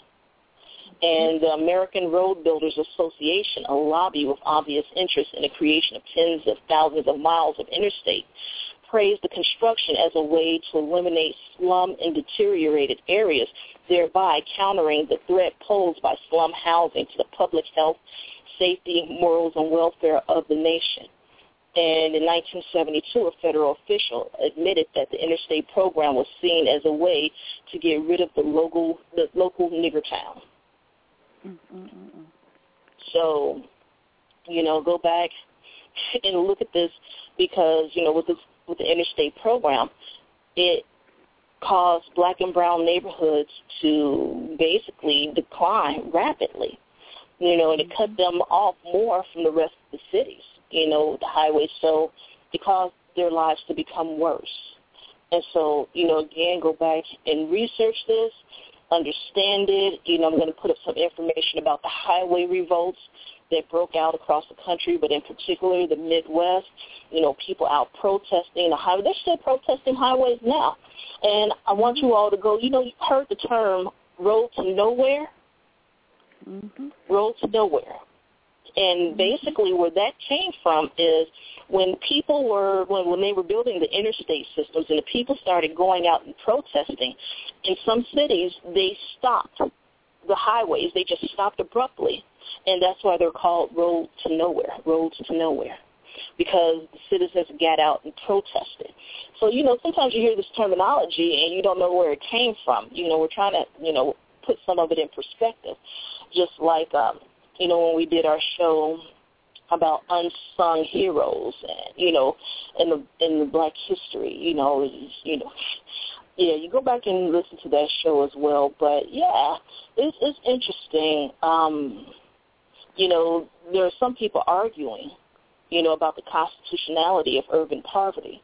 And I'm reading and studying that to kind of get a better understanding where, it comes from. And there are some people out here that feels that gentrification is equal to racism. So, again, I'm encouraging you guys to go out and read and do some research and understand, get a better understanding as to what's happening and why it's happening. Oh, we have Travis with us. Hold on, Travis. I got you. Hey, Travis. Hey, how you doing, Kim? Hi. Good. How are you? Hey, everybody. I'm doing pretty well. I'm listening to you, and what I think about what you're saying is all of this is happening in many cities at many different levels, and a lot of times people don't find out about what's going on until their friends and family have already sold their houses away. Exactly. Or the bus or subway system has been altered so that now you can't get to where you used to get to on the regular. Right. Exactly. It's little things like that. And you don't see it. Like even here in Seattle, things have changed drastically over the last 20 years, and it was such a slow change that you don't notice it until it's already changed. Okay, so there's a school, Franklin is the name of the school, and it's a school where, or give you an example, Garfield's a school. Garfield's a school where Bruce Lee, Quincy Jones, and Jimi Hendrix went. Okay. Oh, wow. And it used to be mostly black. like maybe 65% black, but now it's 65% Asian. Mhm. And the area where I live in is not zip code 98118. And there was an article in the New York Times about how this zip code beat Queens as being the most diverse zip code in the country. Oh, wow. And, yeah, I mean, seriously, really, really diverse. Like, if I go to, like, the cell phone store, they'll have 4 or 5 different languages behind the counter. Mm-hmm. Yeah. Okay. Yeah. On the regular, all day long. Okay. And that's not a bad thing. It's a great thing. But what's been happening is, and what happened really in Seattle was probably different from other places. We got Microsoft here, we got Google, we got Amazon, and basically those people got enough money that they drove the price of everything up. So even getting a house in the hood is $300,000, $400,000, $500,000. Exactly. Exactly. That's exactly what happened. And, you know, that's why we're bringing this information to people so they can understand what's happening around them and why it's happening, how quite a bit of this is happening by design, you know, and it's just interesting because, I mean, there have been people out there talking about this and their voices have been silenced or mocked and ridiculed. Oh, you don't know what you're talking about. Yes, they do. This is really happening, and this is why I say we need to put our boots back on. We need to get out here. We need to talk about it because, again, it affects all of us. And, again, I talked about, you know, Occupy Wall Street last week. I'm going to bring them back into it today. You know, one of the reasons why, you know, Occupy Wall Street had a hard time attracting people of color is because we've been going through this for centuries, if you will, you know, for, you know, close to a couple of centuries here. And it started to, and we're still going through it, right, and it's starting to affect them now. And they want us to do, but where were you when we were out here protesting? You know, and the thing is that that's not, you know, an excuse not to help them because I went out there for a little while until they started getting arrested. You get arrested, I'm gone. But, you know. Yeah, because they're going to arrest me first. Right, that's what I said. That's why I was holding the camera. I walk around with y'all, but I hold the camera. And when y'all get clunked, I'll make sure to get good pictures, but I'm not trying to get clunked in the head because they're going to try to clunk me first. Get him. He's big, you know. Right. And the thing is that, you know, the way that I see it is, you know, we got to put our marching boots back on. We have to get out here. We have to educate. Now, a lot of our parents and grandparents, you know, they tried to shield us, which I understand, but some of that hurt us because look at some of these younger generations. They don't have a clue. They're angry, but they don't know why. Right. You understand? Right. So we have to address it. We have to educate them. Next week's show, again, is going to be Privilege Mutiny Part 3, Affirmative Action. You know what? That's going to be a 3-hour show. I'm going to make things like a whole next week is a 3-hour show. The first 2 will be streaming live. The last hour, you're going to have to call in. But it's definitely going to be a 3-hour show because I got a whole bunch of stuff we need to talk about with affirmative action and how the middle class is formed. And you will be surprised. Okay? So you know, definitely Kim, gonna, you mentioned earlier that there is no middle class. And you're absolutely right. I did it at the show, and I asked the crowd, how much do you think a year is middle class? And people yelled out numbers like 30 and 40 and 50, and I'm like, wait a minute now. If it costs $20,000 to send your kid to school, then if you can't do that, you ain't in the middle. That's right. If you can't afford to send your kids to college, you are not in the middle. Okay? Right. And if Oprah can buy a purse that's more than the money you made last year, you're not in the middle. That's right. Right. That's right. Exactly. I mean, you're deep undercover. Like, you know, everybody's talking about last week about the brother who tried to buy the $300 belt. The young man at Barney. Right. Yeah, and I'm thinking to myself, how much money would I really have to have before I bought a $300 belt? You know how much money I would have to have? I mean, the amount of money is so great that I couldn't even imagine it. if somebody bought me a $300 belt, I would cuss them out. Yeah. Take it back. Yeah. Seriously. Take it back. See, don't you know that the food stamps got cut? You can help somebody with. I'm gonna use. Like I need a $300 belt. It just blows my mind. So if you can go off there. Same thing with a $30,000 purse. If you got if you're getting a $30,000 purse, you cannot pretend to me for a second that you're good. I can't do that. In my mind, it just doesn't work that way. Doesn't make no sense. It makes no sense. How many kids that cost a quarter a day could you get for that? Yeah. Oh, yeah. I want you to read an article that I posted, and this article was by Tressie, the wonderful black feminist, wonderful woman, Dr. Tressie. But the name of the article is Why Do Poor People Waste Money on Luxury Items? And I'll go back to my page and I'll tag both of you in it so you can read that. But, cool. People have different reasons for doing, different things. But, yeah, me personally, no, I'm not walking around in a $300, belt. It's not going to happen. They can barely, grab me and make me stop wearing my Adidas and my Pumas. You know what I mean? And I've had those for several years. I haven't been clothes shopping in like forever. But, the thing is that, everybody has their reasons for doing certain things. Me, I don't like to shop. I'm one of those few people that I hate going to the mall. Absolutely detest it. I do too. Me too. I like those. I like those. What those? I used to go to them all the time where people don't put stuff in. What is it? The Goodwill. Goodwill. But it's another one. But that's the same thing. Man, Marshall Salvation Army. They don't know what they throw away. They really, really don't. A lot of stuff people don't know. Man, I got a fur coat one year. A fur jacket, beautiful fur, real fur, for $50. All right now. So and that's and then you walk down the street and somebody do some paint on your ass. The boy would have been out there fighting. Oh, I love it. That would have been a Kodak moment. Yeah. I love those shops, man. Antiques. They throw away antiques, man. Mhm. Well, for me trying to go to a halfway store or something. I'm 6'7", so what? I gotta wait for a giant to die to be able to find something that will fit me. Wow. 6'7". Yeah. Wow. Y'all got me shoes size 15. Yeah, wow. Oh wow.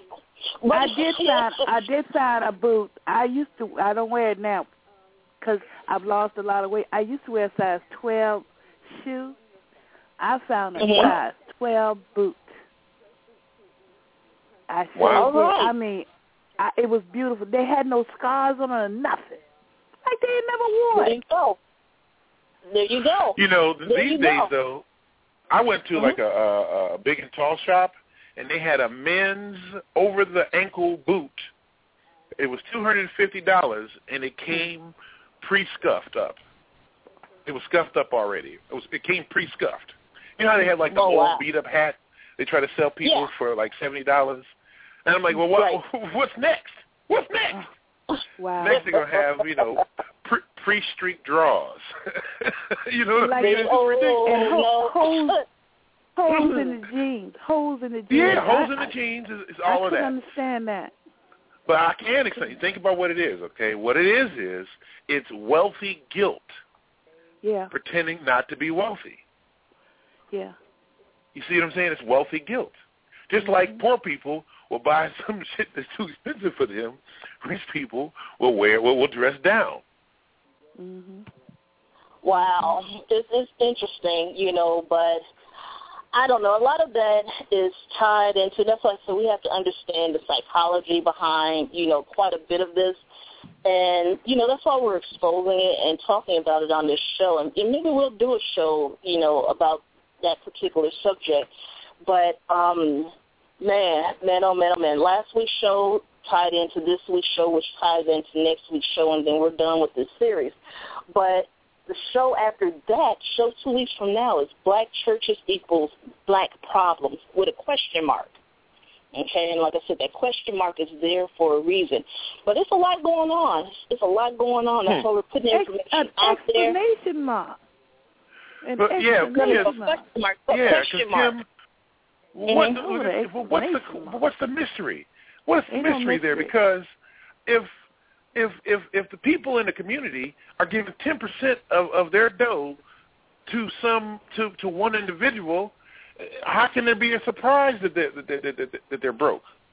Ain't no mystery there, right? I found a Facebook page. Oh, what is it called? No, you don't have to tithe or something like that. And they found it in the Bible, right? Which I had been, of course, telling my sons that, but they didn't believe me. But it's called No Tithing or something like that, and it's a Facebook page. It is bad by a black woman. Oh, yeah. Well, you know what? I'll send you an article about that as well because, you know, again, when it comes to the no tithing thing, it ties into Levitical priesthood and all of that fun stuff. But, you know, I'll send you the article behind all of that because I put a couple of videos on my page of it, too. Oh, okay, cool. Hey, Kim, off topic. But real quick, by the way, I just wanted y'all to know that The Preachers of L.A. is the best show on TV. By far. It's the best show on TV, okay? And the reason why it's the best show on TV is because I really believe that when people see these tricksters using their tricks, and you see it on TV like that, I really think that when you see your preacher try the same trick on you, that it has a chance to snap you out of it. You know what I mean? Yeah. And and what's really interesting about it is, so one of the preachers started attacking the other preacher for having a big entourage that had to be paid for in order for him to come to a small church. But and so it was cool. He was saying, "Well, I don't believe you should have to, that you should have to get paid to preach the word." And I was like, he wasn't being really honest because he's one of these singing preachers. So he's a singing musician preacher. He's selling his album after the show. So he's getting his money, but he's messing with the other guy for needing money. You know what I mean? You're talking about Dietrich Haddon. That's the singing one, and he was going off Clarence McClendon, and there's a whole bunch of backstory on both of those. But the thing is that, yes, hopefully when people watch that show, they'll see the type of opulent lifestyle that these people are preaching, and hopefully they'll show them the real deal behind, you know, some of them, because I've told people in the past before on this show and other shows, and I was like, you wouldn't believe how these people live when they leave this church, and I'm like, some of the things that they say about their members, how they really feel, and some of the stuff I can tell y'all, but I can't tell you. They hate you. They despise you. Exactly. On the show, they showed how, like, the preachers' wives, you know, got the big cars, too, and they showed how, like, the preachers' wives got together, and they're all wearing those big hats, those big, expensive, you know, like Kentucky Derby hats. Yeah, they had a tee. That tee, And they're doing that kind of stuff. She had been with Nolan Jones for 15 years or Which something. one is he? He's a Noel Jones. He's a preacher that was going with they were going together. They called themselves just good friends, and that's the one that the women didn't know whether they was going to invite her or not because she had been going with him for like 15 years. You know, so she wasn't considered a wife. Right. People were hinting that he's gay anyway. So people were hinting that he was gay anyway. I always thought so. I'm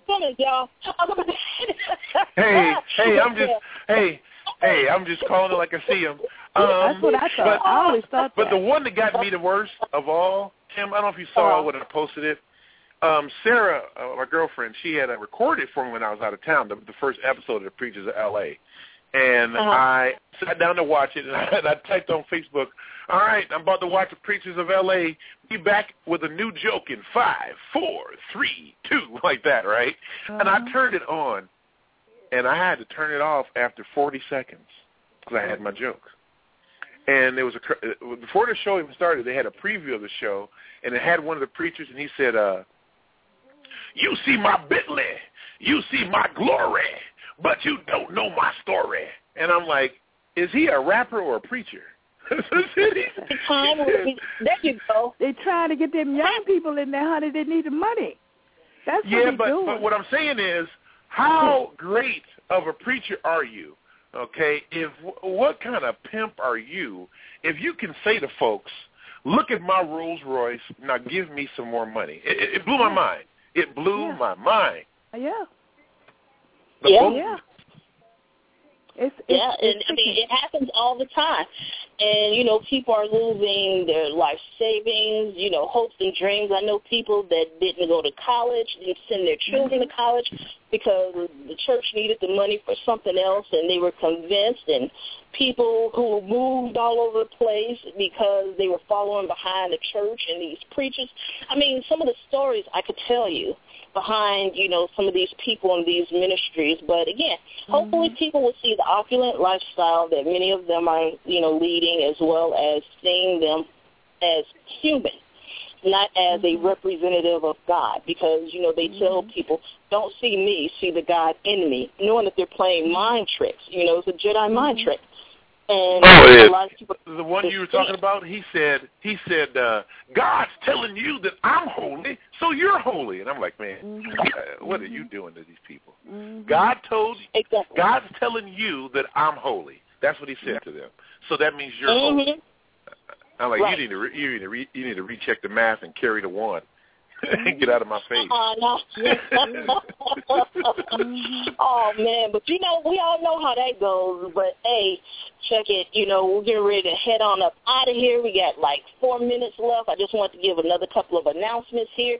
Next week, Privileged Mutiny Part 3, we're going to talk about affirmative action. We're going to talk about the formation of the middle class, and we're going to tie that into today with the decimation of the middle class and why we have certain, you know, cultures in this country that are so angry, and it's just going to be phenomenal. So anyway, next Sunday is a 3-hour show, actually, 2 hours streaming live. The last hour, you're going to have to call in to the number 310-982-4273 to get the rest of it. The week after that, the Sunday after that, we're going to do Black Churches Equal Black Problems with a question mark. And because it's not just real cut and dry. It's the reason why there's a question mark there as opposed to an exclamation point. But it should be a real interesting, it should be a really good show. But next week, man, be ready. You all, you know, may as well take your socks off before you listen to the show because we're going to blow them off and we're going to blow this out the water because, you know, people don't seem to understand and see how all of this is inextricably tied together. So it's important that you all understand this. After that, we will start our Confronting and Destroying Myth series, which should be actually a lot of fun. The first one is going to be about homophobia. Okay, and we're going to break some stuff down. We're going to talk about Prop 8, the Mormon church, the money, where it comes from. It's just going to be a really, really good show with a lot of information coming from that show. Again, every Thursday, People of Color Beyond Faith holds a Twitter chat at 8 p.m. Eastern Standard Time for an hour. That's every Thursday without fail. So send your questions, comments, and suggestions, or even just conversation to hashtag POCBeyondChat. Okay, on the 24th of November, People of Color Beyond Faith will be holding its first webcast or webisode, and we will be debunking post-racialism in the secular community. And Dr. Sakivu Hutchinson will be moderating that. And again, this is an aggregation of the Black Skeptics group, Chicago and the Los Angeles groups, as well as Houston area Black non-believers and Black freethinkers. You know, we'll have our representatives up there as well. And we're going to do this every month. And this is our first. This is our debut. It's going to come on at 11 a.m. Pacific Standard Time, 1 p.m. Central Standard Time, 2 p.m. Eastern Standard Time, and it's on a Sunday, which means my show will come on later on that afternoon. So for those that normally listen to the show, you'll be able to see us live on the Internet. It's going to be fed live to our YouTube channel, which is People of Color Beyond Faith. That is our YouTube channel. Go out and subscribe to us. And this is going to be fun. We'll be taking questions and comments on YouTube as well as that Twitter handle. We're going to bring you a webcast every month. We're doing an online conference the Valentine's Day weekend, so 14th, 15th, and 16th of February of next year. We're going to do a weekend online conference. We're bringing it to you. You don't have to come to us. We're going to come to you. We're going to have a variety of topics with this monthly series as well as that conference. Our first physical conference will be in Los Angeles, the middle of October of 2014, and we are looking forward to seeing you, Travis. And we thank you guys, and we want to see you guys again. I'll be at the conference in Los Angeles, October of 2014. I'll also be at the African Americans for Humanism Conference, February 1st in D.C. Additionally, April 25th and 26th, we will be in Baltimore, Maryland. People of Color Beyond Faith is collaborating with Morgan State University, and we're putting together a panel on secularism, atheism. Dr. Hutchinson, Raina, and myself will be on that panel. We look forward to seeing you. Have a good weekend, everybody. Thank you. Bye-bye. Have a good one to you, too. Take care.